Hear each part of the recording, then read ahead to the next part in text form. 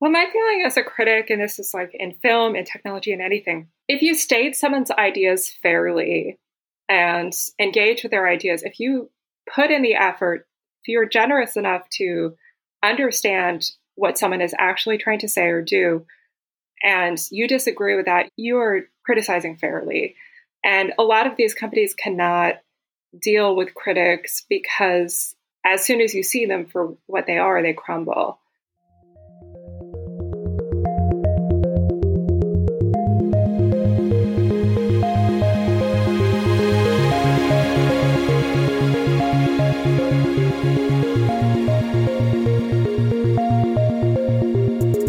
Hello and welcome to Tech Won't Save Us. I'm your host, Paris Marks, and this week's guest is Joanne McNeil. Joanne is the author of a new novel called Wrong Way, and she's also written for a number of different publications, including Dissent, New York Magazine, and The Nation.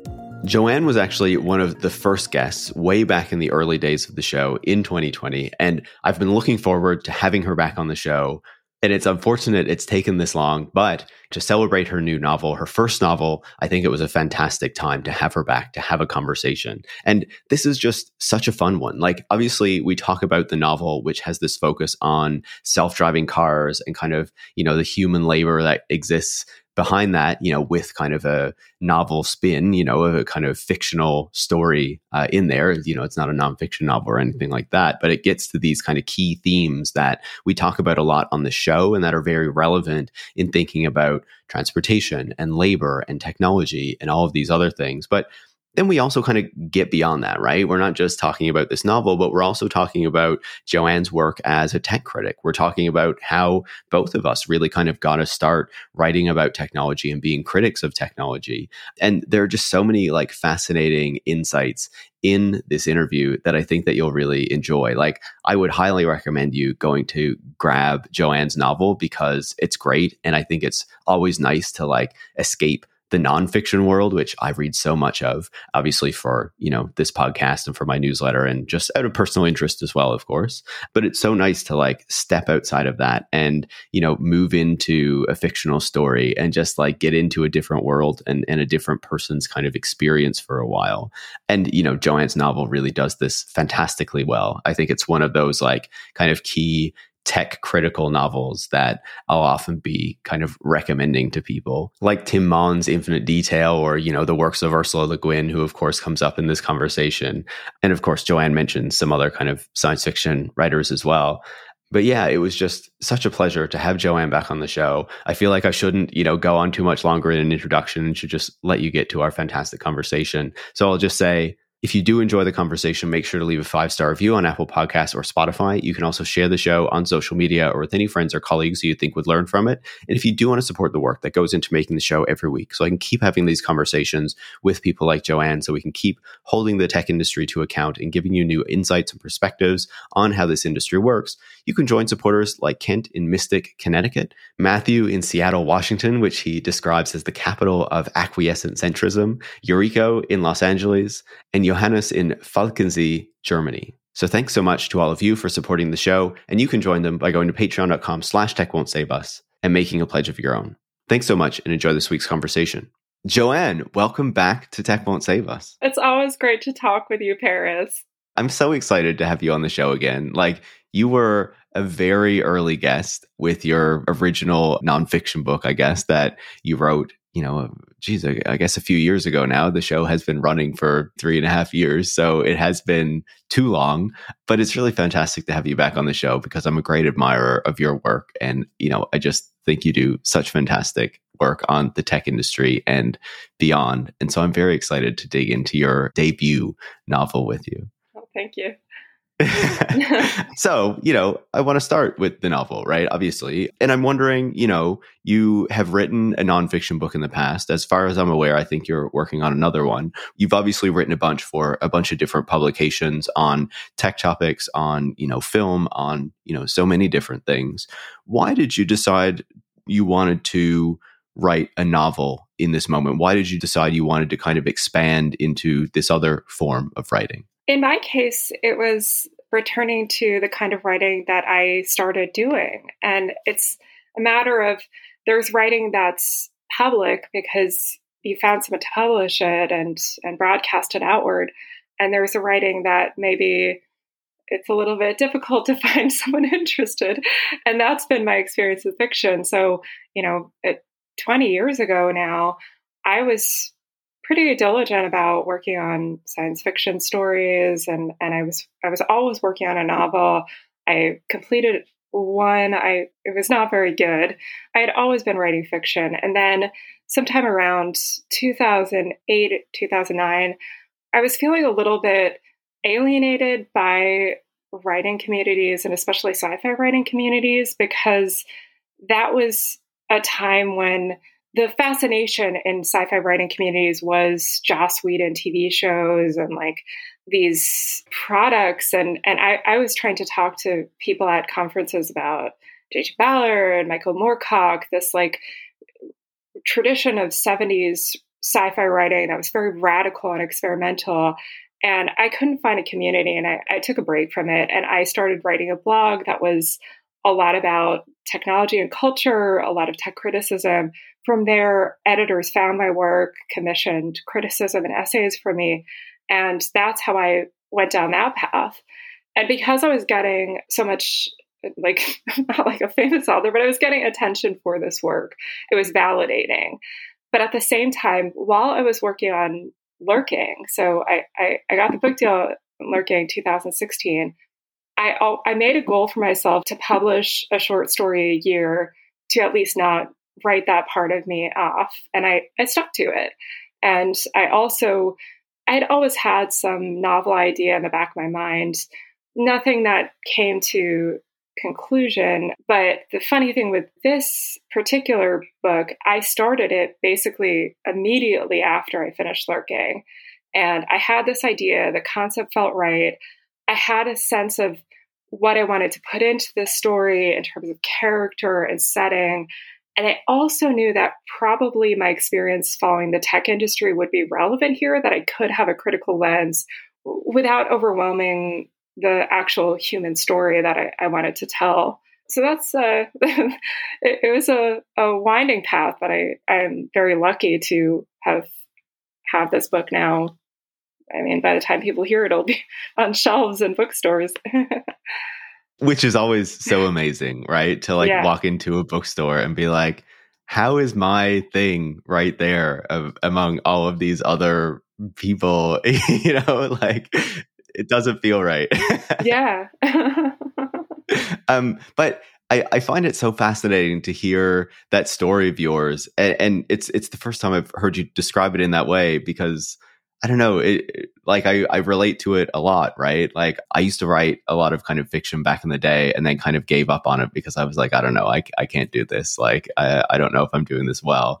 And then I started blogging on Medium, and that was how editors found me. And like, I kind of slowly started to write for like some smaller publications people have never heard of. And then like for Jacobin, and then like, it kind of grew from there. And then last year, I had my first book published as well. And so just hearing you kind of like describe that trajectory, I'm like, wow, that's kind of wild that like other people have kind of had this similar-ish experience. Like it's still different in many ways, of course, but yeah, I don't know. I wonder if it's kind of like how people kind of got their start at this particular moment when we both started kind of doing this kind of writing, I guess. I don't know. Yeah, this is something I think about a lot now in terms of if I were starting out now, how would I break into publishing? And I really don't know, because the good thing about blogs was the community aspects, that someone was interacting with you through comments, through having a blog roll. And there was something inviting and porous about the community aspects at that time. I don't know how someone could break in the same way through writing alone. I feel like there would have to be a audiovisual or image-based component to it, which as a writer, you might not have a handle on. Because I can say, like, many of those experiences, when I was working on this blog, I had a day job in a call center, and it was pretty bleak. And I think now, how does someone who has a day job in a call center get to not just write a novel, but maybe write a book review in The Nation, which of all places, The Nation should be aware that certainly there are astute readers who work in call centers. Yeah, like again, I was also working in call centers, and there'd be times where I was working like 40, 50 hours a week, and I was like still trying to like write articles and like feeling like Oh my how am I gosh. doing this? Like I have no time at all. Yeah. Yeah, it was wild. So you know. Yeah, absolutely. And I do think about those same things sometimes, right? Because people do occasionally ask me, like, how would you recommend I kind of get started in this industry? And I'm like, I have no idea, because I feel like things have so fundamentally changed. And like, I don't know, I feel like even if you look at now, like you have something like Substack, which is like kind of a commercialized form of what blogging was kind of back in the day. And that still doesn't work the same way as blogging used to. It's kind of like, for a Substack to work, you almost have to have already, developed a following somewhere else. And if you haven't done that, then what is the way that you get started? Maybe like you have a TikTok that takes off and like you just kind of luck out with the algorithms and whatnot. But it seems so much less certain as to how that works today. I don't know. Yeah. And one thing I don't want to go down a bleak path that I for those writers and musicians and artists and filmmakers who might be listening that feel stuck and don't know their way in, I will say that there is an audience waiting for you. So we just have to figure out how to get you to them, because the work that these conglomerates are publishing, are producing, it's so cynical. A lot of it is just driven for this vague, allegedly political, but just completely meaningless upper middle class viewer that there really aren't that many people, and they're all in New York, but there are a lot of people in this country who love art, who love books, and there are people like us who want to help you get your work to them, and we just have to keep brainstorming on this. Yeah, I think that's a really important point to make. And I want to pivot back to something that you were saying, as you were kind of writing science fiction stories and just feeling that, there wasn't really a community there in that moment for the kind of work that you wanted to do. I wonder if you feel that that has since shifted over the past decade or so, and if kind of the science fiction community has kind of evolved in a slightly different direction than what you were seeing around 2008 and kind of that moment. There are two shifts that I see happening, and one is incredibly beneficial and would have changed my life in my 20s if it had happened then. And that is just the diversity of voices in science fiction, where, when I was writing in the aughts, it was a big deal to have like a woman author at all, a white, cis, straight woman who went to a good school. If that author had been published, it would be a big deal. Now it's obviously much more diverse. Many of the most successful authors with very passionate audiences are women of color. And, there are many authors who are trans. It's incredible that this is happening. And that's changed the landscape a lot. The fact that Octavia Butler is now canonized. It's not that she's a known author that you might possibly pick up at a used bookstore. It's that she is an author who is selling like crazy and is thought of as the genre in a sense that like Philip K. Dick and only a handful of others 20 years ago might have been. That's major. And so that's an incredible change that's happened. On the other hand, there's been this not so great transition where science fiction has become very prestigious, and it is thought of as this kind of like intellectual style of writing. It's very professionalized.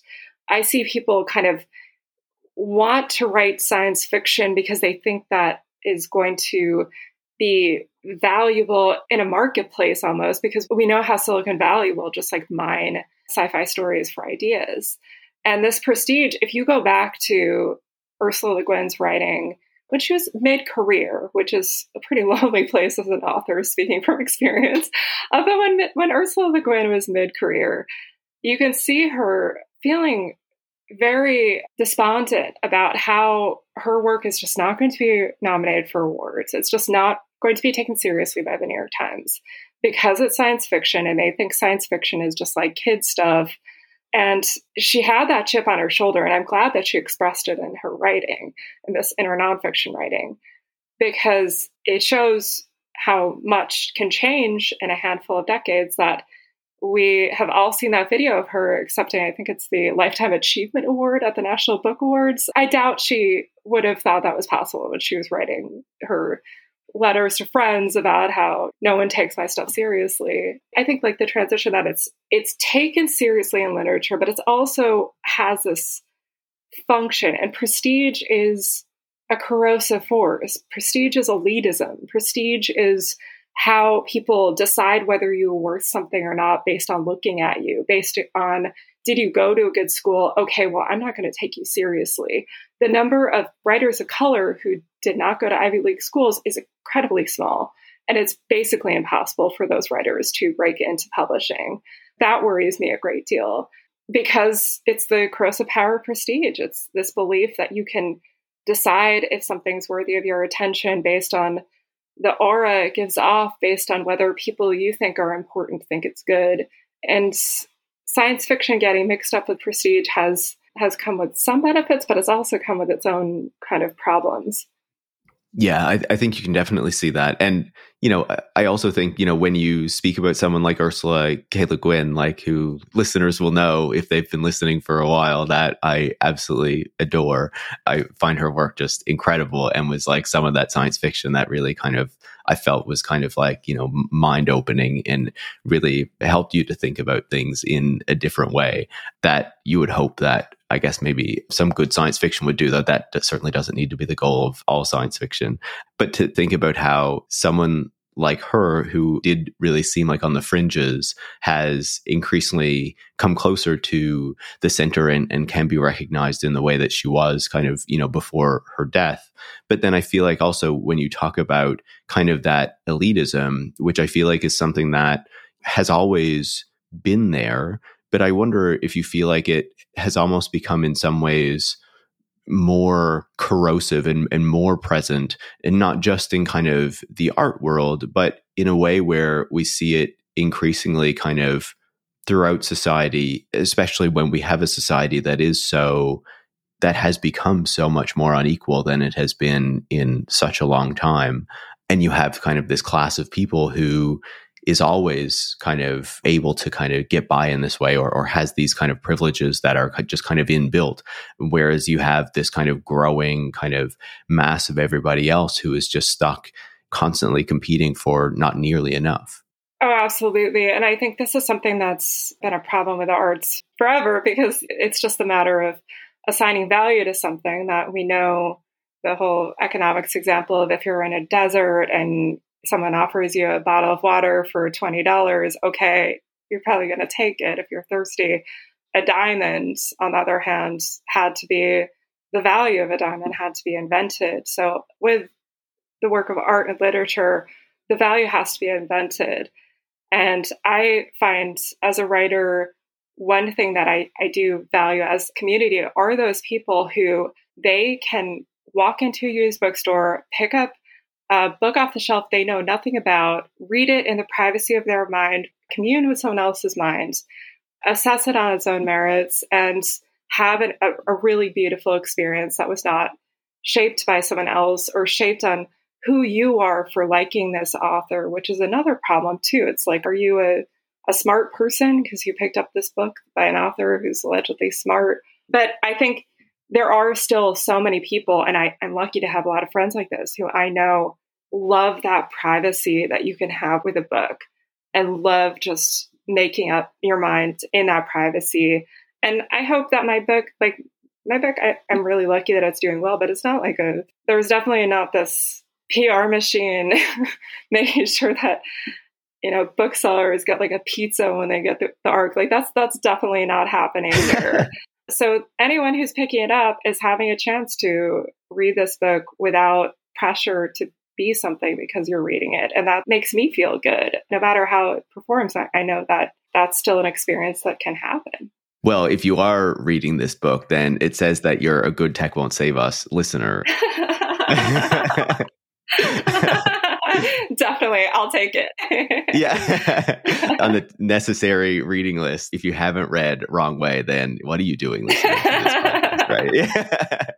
But I do want to pivot to talking about the book itself and more of its content rather than the wider world of kind of literature that it lives within. And obviously part of the reason that you're on the show is not just that, I have a deep respect for you, but also this is a book that, really kind of touches on a lot of the topics that, I talk to people about on this show all of the time. And so tell me about kind of the idea for this book. Where did it come from and why was this the story that you ultimately decided you wanted to tell in your debut novel?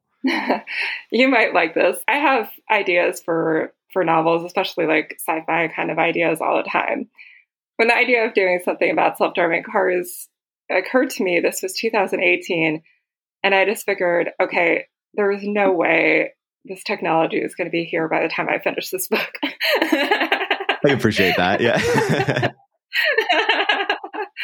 And I mean, I think the companies would say that they're much more advanced than the technology on the road in my novel, but I don't know about that. Yeah, and maybe you should describe, I don't know how much you want to kind of give away in spoilers or whatnot, but I can say a little bit, which is that this is a company that is running a fraud. And I think what they are investing all of their time and energy into is again, with the aura, the marketing, the messaging, the messaging that sounds a lot like leftist slogans that has a purpose of confusing people. It's a company that's not just allegedly progressive in hiring policies, but also a lot of its core beliefs are anti-hierarchical, which as the novel goes on, you'll see do not add up because the founder has an ideology he calls the holistic apex, which is basically how everybody is a peer. And I was a little bit inspired by holacracy and things like that at Zappos, but I wanted something a little bit more like if one of the Silicon Valley billionaires started following a lot of DSA types, like the really public DSA types, and it was like, I bet I could do this. I bet I could say these things and still be everything like I've always been. I mean, Dan Price would be another influence here, the guy in Seattle I feel like he probably did tweet out things like every billionaire is a policy failure. Absolutely. And to be clear, Dan Price is the guy who paid everyone at his company $70,000 and got this big kind of PR boom out of it. And then, there were some stories about how he was pretty terrible human being actually, but a lot of this stuff was swept under the rug because he got this kind of marketing lift from this big kind of PR story that he did basically. Yeah. And there are a few others out there who have made it a mission to solve capitalism or say things like, capitalism has failed us. And I'm like, okay, it doesn't seem like it failed you. What exactly are you proposing if it doesn't involve giving your money away? The billionaire types who are far right and clearly believe these things, who are no joke. I mean, Peter Thiel, Elon Musk, cannot overstate how frightening that power and that belief system attached to that power is with that money. But then there are people like Jack Dorsey who are really vague and will spin some fairy tales if it puts them in a position that they feel like they need to be. Yeah. And one of the things I was quite struck by reading the book, especially when your kind of founder, Falconer Goody, I don't know if I'm pronouncing that properly. Falconer Guidry. Okay. I'm terrible at pronunciations. It's okay. But every time that he kind of shows up, and, it should be no surprise given, how long you have been kind of writing about these companies and these people, but you're so skilled at kind of replicating the language that these tech companies and these founders use in order to kind of boost their products and themselves and talk about these weird ideas like the one you created for the book Holistic Apex. What was it like kind of having to come up with your own version of tech bullshit for the book? I kind of set as a goal for myself to make this incredibly satirical and fantastic, but also as people are reading it, realize this could happen. There is something grounded in reality here. And what I was thinking is, how do I imagine something that's so absurd but enough kind of wiggle work with the copy and the messaging, the founders and the company can present it as normal long enough, and then it's just running out the clock, because we're seeing this right now in this moment. We had this when your show debuted, Paris, like in 2020 or so. There was quite a lot of attention to these tech companies, and it felt like something was going to happen. It was called the techlash. I never really liked that term, because I feel like that dissent had been there for a really long time. But there was definitely the issue of reining in big tech was galvanizing. Right now, we're seeing Facebook basically normalized. Like it's back to square one with the nonsense ideas that Mark Zuckerberg put forward, that Facebook is about democracy and friendship, taken seriously after all this time, and like it's a neutral force as opposed to a corrosive force. It really just takes sticking to that message and exhausting the public to let something that's clearly a disaster and continues to be a disaster continue. And with Facebook, we know the underclass that is making Facebook possible. We've heard so many stories at this point about the content moderators that make your fun times with your aunt and uncle leaving birthday messages or whatever people do on Facebook, who make that possible in the end, which is that they are driven to extreme mental distress. We all know that's happening. There are no real solutions in place other than allegedly AI, which is not going to happen. And I could see that with this book, I wanted to put forth an idea of a kind of gig labor that would not be any more toxic or objectionable than what gig labor is already supporting with these big tech companies. Yeah. And I think it's important what you say there as well, right? You know, we had this moment of techlash, this kind of idea that we were actually going to do something about these companies. Some people would probably push back on this, but I think that it is fair to say that that moment has really kind of evaporated, right? Like even the antitrust push that we were seeing in the United States has, I would say, been quite firmly defeated by the tech companies. You know, certainly there'll be some small kind of wins that will come out of it, but nothing near to the scale that was kind of hoped or expected in, you know, kind of 2020 and that kind of moment, right? And then even with the release of Threads recently, you really saw this kind of rejuvenation of Mark Zuckerberg and Facebook as like the good guys in relation to Elon Musk's Twitter. And it was just so shocking that, I don't know, maybe it shouldn't have been shocking that could happen, right? That someone like Mark Zuckerberg could be treated as the good guy again, after all that we know he has kind of put people through, after being demonized just like a couple years earlier. And all of a sudden, so much of the tech media was ready to say, oh no, he's the good guy now, you know, because he's not Elon Musk. And it was like, is the bar really that low? Is this the point that we've reached? Yeah. And I guess when I try to understand it, I put it in terms of, is big tech as crucial an issue as, say, climate? I mean, we can all say they're linked. I mean, they're absolutely linked, but it's like, is someone's attention better off served doing everything possible to see forth climate justice policy? Or even in this moment right now, I mean, do I value calling on my congressperson to do a kind of data privacy act versus like getting them to call for a ceasefire now? That's a pretty clear-cut answer. And the priorities here, big tech has never been a really top priority. It got a lot of attention. But for whatever reason, as much of a force as it is in our daily lives, as much of a force as it is in our workplace, in the way we consume media, it still can just feel like air and water of the internet. And that to me is something that I feel like, as a critic of technology, I have to continually remind people that this is a company that is expressing its values through you. And you might think you're interacting with your friends in a neutral way, but in fact, they've made these tiny decisions that are impacting how you can even communicate with them or what you're saying. And it's not the same as being out in a park and hanging out with your friends, as much as it sometimes does feel like that.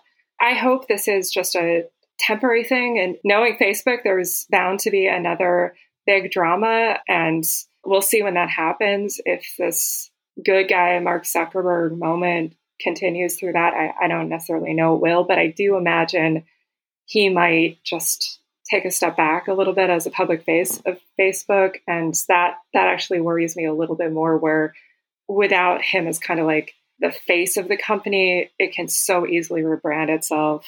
Yeah, almost like Bezos kind of moving back to the chairman role instead of CEO. And, he's still there. He's still kind of pulling the strings, but he's able to distance himself a little bit from what is going on there. Talking about the novel again, you mentioned how it's a book that really does kind of deal with self-driving cars. Like self-driving cars is kind of the technology that is quite central to what is going on here. You talked about how the book and the idea for the book emerged a lot from 2018. Of course, 2018 was this moment when you had an Uber vehicle in Arizona kill a pedestrian. And there were a ton of kind of revelations that came out of that around how these systems were not working the way the companies were promising and all those sorts of things. It feels like that degree of hype never really returned. But it does feel like in the past month or so, we've re-entered another one of these phases as Cruise in San Francisco has been going through something similar, I would say, as to what was going on there. And I wonder, as someone who has a novel now coming out that deals with this technology of self-driving cars, that deals with I guess, deceptions that really have existed around this technology and continually kind of show themselves to be there. What it is like kind of having written this book, I guess, kind of probably expecting that it would have some degree of relevance today, but maybe not the immediate relevance that it does seem to actually have. Oh, it's actually really funny because I was in San Francisco about this time last year, and I could see all the Waymos and Cruise vehicles on the road. And at that point, I had turned in my book with copy edits. I was going to go through a few other passes with a copy team, but I couldn't make any substantial changes to the document. And I found myself thinking, like, has this technology advanced more than I thought when I wrote it? And I felt like I had to commit to the research that I had done about the margin of error of these cars on the road. I trusted that more than what I could see with my own eyes with these cars on the road. And I had this incredibly funny experience where I flew out to Phoenix, Arizona, just to ride a few Waymos because they had set up their ride-hail service, and it was raining, and every single car I booked was driven from start to finish by one of the remote operators. And that's when I kind of first learned about the remote operator workforce, which I think I kind of assumed that there were people who were pressing buttons or something if a car got stuck at a left turn. But I wasn't aware that if it's a rainy day, they will drive the car. And to someone else in the road, it looks like a Waymo going about its business. You have to be in the car to see that it's not a safety driver who's just observing. It's actually a driver driving. That struck me as very telling of this illusion that Waymo, again, this point that you've made in your newsletter, Waymo is not like all that much better than Cruise. And another thing that's funny about this moment is they're going through all these layoffs. Like, Google is not invested in Waymo's outcome at this moment. They've cut that stuff. They clearly do not intend to deploy many more of these vehicles because it is just like they shipped a demo. They are showing this as a demo. It can do quite a lot, but when there's a little bit of drizzle in Santa Monica, no, you're going to have the remote operators in the driver's seat again. And so who knows, maybe in 5 years, it'll be an idea that gets a lot of energy again because these Silicon Valley types are excited about the idea of a self-driving car. And I think that's something that I really dug into in this book. It's like, what is it exactly that excites them? Why don't they want to be the billionaire with a driver of their Bentley or Rolls Royce? Why don't they want some driver they can order around who can be their servant, who's going to do a better job than a self-driving car would? I think that's something that I really want to tease out, those class dynamics, in fact. That's so fascinating. I have never actually been in one of these self-driving vehicles. I was just in San Francisco last week and I was like, should I try one of these Waymos? Like, should I give it a shot? I was like, no, because I don't know. My stance is always like, if I don't need to use it, I'm not going to bother. Like I don't use Uber. I've never used ChatGPT. Like I don't care, right?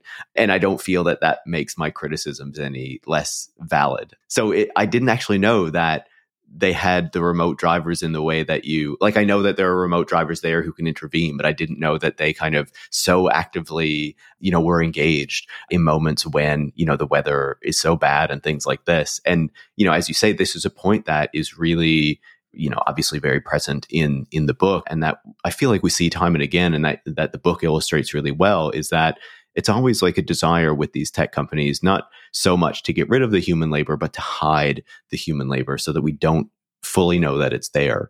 What are your reflections on how that is kind of played out and how it's kind of so continual? It is so funny that the same people who will say something like, well, humans are lazy, humans make mistakes, they sleep too much, humans are not good at tasks that automation can do. And then when you look behind the curtain, who is solving the most difficult tasks that an automated system can do? Humans, of course. And humans who are like paid the least, respected the least. It's with every single AI application, as far as I know, because ChatGPT, this is the same. They are imperfect, and those imperfections prevent these products from shipping to customers or enterprises.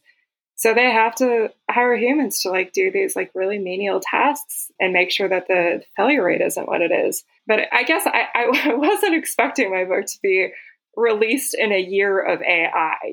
I guess I was still invested in what I had read about AI and what I knew what the failure rates were, that I didn't realize they're going to push this even with flaws and all, because humans can always, a bunch of humans in a call center paid nothing and respected not at all can always fill in those gaps because that's their product. In fact, that AI underclass. And I think the other thing too is part of the reason I wrote it is because I'm a writer who can see myself taking one of those jobs. When I read about the content moderators for the first time, knowing the kind of, I didn't take that call center job because it was my dream to work in a call center. It was because I needed to work and that was the only place that hired me. I've been in those circumstances where a really terrible job is the only one that I can take to pay my rent, to buy groceries. I could see myself working as a remote operator. I can see myself working as a content moderator. And I work very hard to make sure that comes through in my writing, because I think there's a lot of academic writing about gig labor. There's a lot of academic writing about this AI underclass. And sometimes it really has that surveillance, another layer of surveillance, because it's coming from someone who, as soon as they turned 18, they went to Harvard and they have just, from there, they've lived in a really isolated world and not had much contact with these people, not as subjects, but as people. Yeah, no, I think that's really well said. And I think that the book does that really well. It was, obviously I went in, I was like, this is a tech critical book because Joanne wrote it. I'm so excited. But then as I was reading through it, I was like, she's really kind of hitting the nail on the head with not just kind of, the problems with this industry, but also kind of what this has meant and what kind of, not just the inequity that comes with technology and the way that technology kind of forwards these unequal kind of work practices and, the kind of precarity that a lot of people have to experience today, but also what kind of living in this increasingly unequal society actually means for people and how that experience has kind of been transformed, right? Where it's so much more difficult to get one of these kind of stable jobs. As we were talking about, I've done the call center thing. I've worked in a number of call centers. I've done the thing where, you go to a temp agency and they place you somewhere and all those sorts of things. I've been through all of that and it's terrible. And I feel really privileged that I don't need to be in that position anymore. But there are so many people who are, and I feel like those numbers are only growing as this kind of economy and society kind of is transformed in this way. I don't know. I just wonder if you could kind of speak to that a little bit more, because you do illustrate it so well in the book, I think, in relation to kind of the main character that you follow. Yeah, I'm glad that came through, because with Teresa, it was very important to me to show someone who is incredibly intelligent, has so much potential, and just things did not work out. I think there's a tendency in the sort of novels that conglomerate publishers publish about working class lives, about people who are poor, to show them as just like these characters in Ben Affleck movies or something. Like they're just not the idea that there might be this woman who goes to the cinema and sees some classic film or like reads a bunch of books and is quite aware of the world and curious and fascinated by art. Also working in a call center is something I did not see. And I know these people exist because I was one. I also felt that it was very important to like depict a character in midlife because I was seeing the data on Ubers and how the drivers of Ubers are typically, I think, in their 40s or up.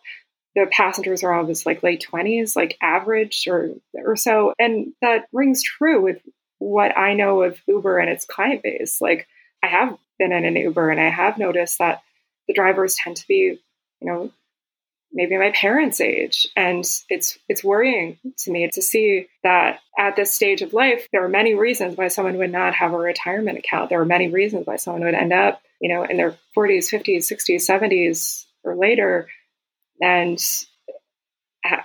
have nothing to do, have nowhere else to go except something that isn't really paying all that much and just requires so many hours to continue with it. So these were like a few things that it was important to me building this character just to make sure that she is human. And something that I've liked is a lot of people who have read the book have said she's relatable. I know there was this whole thing about we don't need women who are relatable. It's like, it's okay if they're bad. And yeah, whatever. But it's just like when people are talking like that, it's always about like some novel about some rich girl who was just like gross and mean. And I just didn't want to do that. I wanted someone who's maybe like her suffering, which is not even necessarily aware to her. She's quite accepting of her life. She's accepting of a lot of things. I felt this is someone who, like the women I grew up knowing, someone who doesn't need to be famous or the best at anything, but just wants a decent life and is doing everything she can to get that. Yeah, I think it's really important. And I think it also kind of, to me, as I hear you describe that, it also kind of brings to mind the other work that you do, right? Where you're not just a critic of the tech industry, but I don't know if it would be right to call you a film critic or, you obviously write a lot about film and are really kind of engaged in kind of broader kind of cultural discussions. And I feel like one of the things that really stands out is when you look at kind of the depiction of the working class in a lot of kind of the mainstream kind of cultural depictions that people have, whether it's books or television shows or movies or whatnot. Like it really doesn't get to, for the most part, what it actually feels to kind of be an average person in, especially like American society, if we're talking about this kind of today, and having to experience the types of things that you're talking about. Rather, it's a lot of the characters we see now are like somewhat wealthy or are in this kind of milieu where they kind of come from familial wealth, or they don't need to worry about it, or they're presented or depicted as being like broke or poor or working class or whatever, but actually have like a big apartment. And like, there's not this kind of like real reflection of that in the kind of lived experience of this person. And there seems to be just a poor kind of not only depiction of the working class, but it feels like part of that is because the working class is not allowed or, kind of pushed out of these sorts of cultural professions, I guess, in a way that they weren't in the past, which I feel like is another reason why your book particularly stands out. Oh, yeah. These were things that I had in mind as just pressures that I have felt. I've certainly had those moments where I've been in like a party full of leftists and they're saying how, oh, well, working class people can't afford to be writers. And I'm thinking to myself, well, I'm here and you can give me some opportunities if you want some working class writing. But then at the same time, we have this sort of messy way of reading right now is like reading for an identity. So I know a lot of writers of color who have been struggling with this, where it's like, from their mind, they wrote a novel. It's a novel. And a white audience, a white upper middle class audience is reading it as like instruction. It's like, oh, I read this book. Now I know what it's like to be Black in America. Because everything is just like, they're perpetually learning. Like they didn't stop going to Harvard.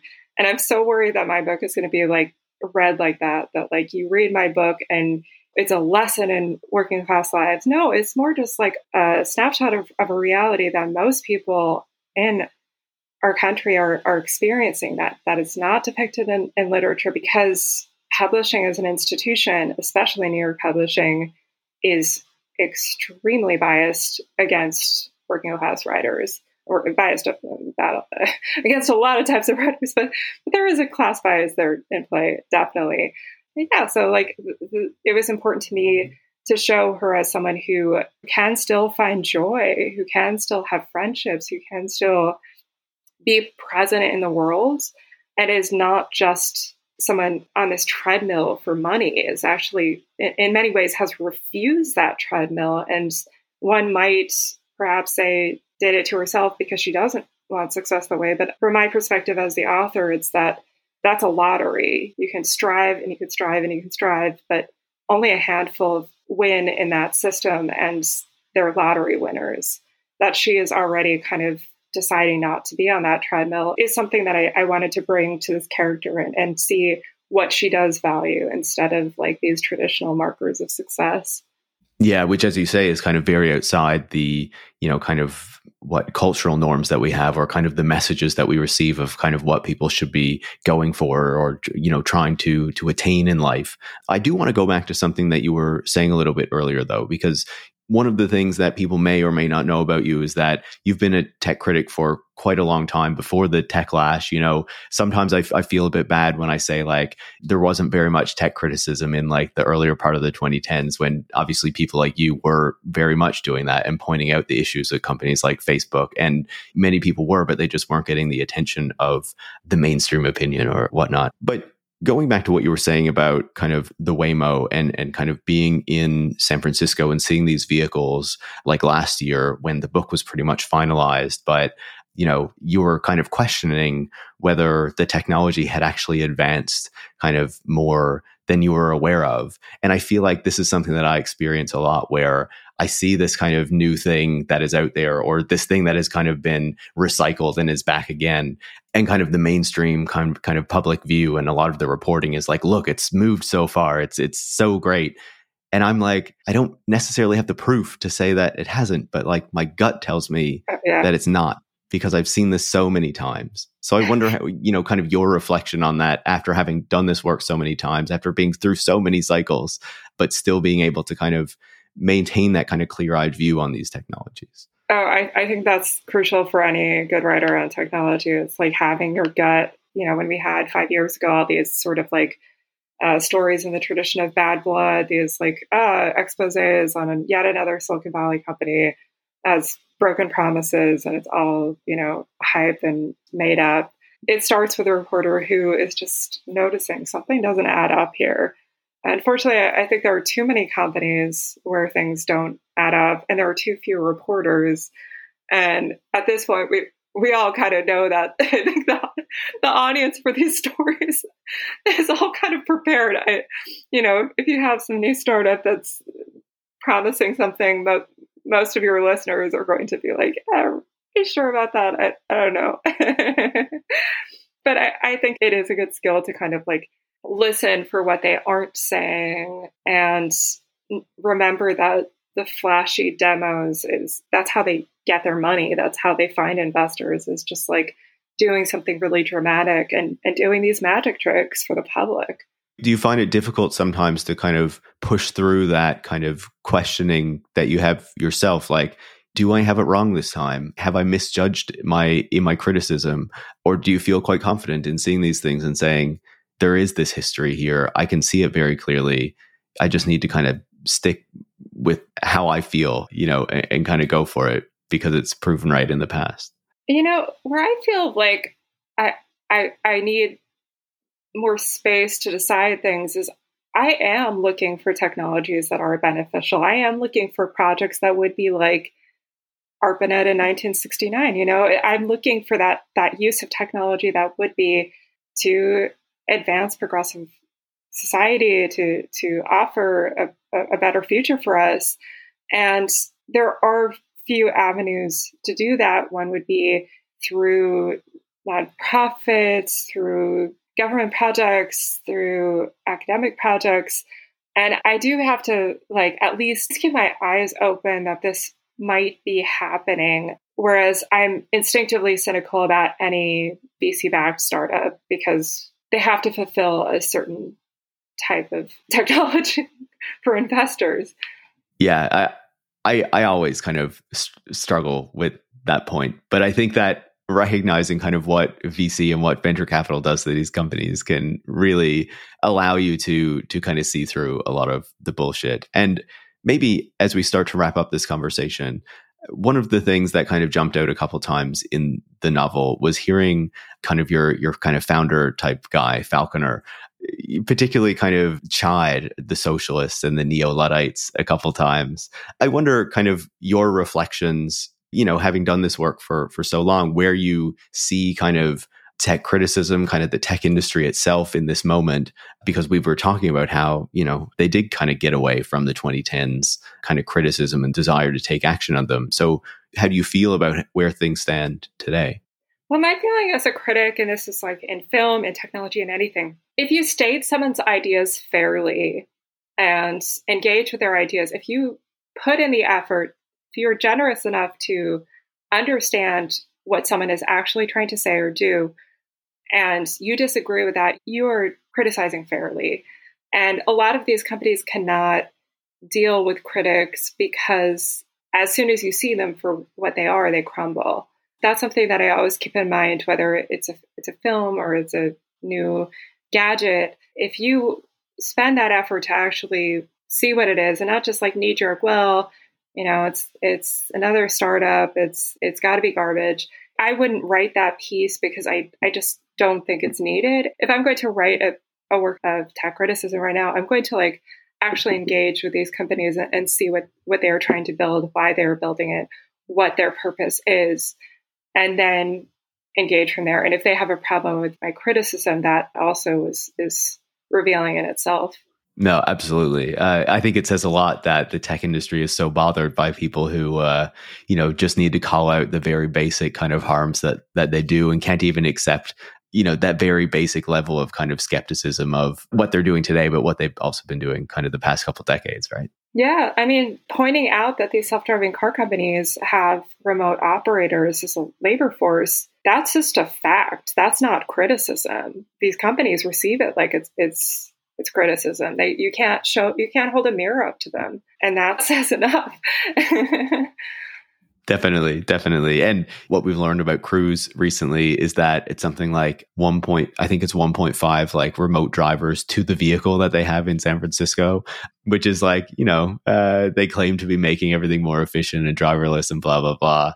And then you see the reality, but only once, there's a real kind of scandal or something really bad happens. And then we finally learn that the people who have been looking at it, who have been skeptical of it, like you and I for so long, were actually on the right track.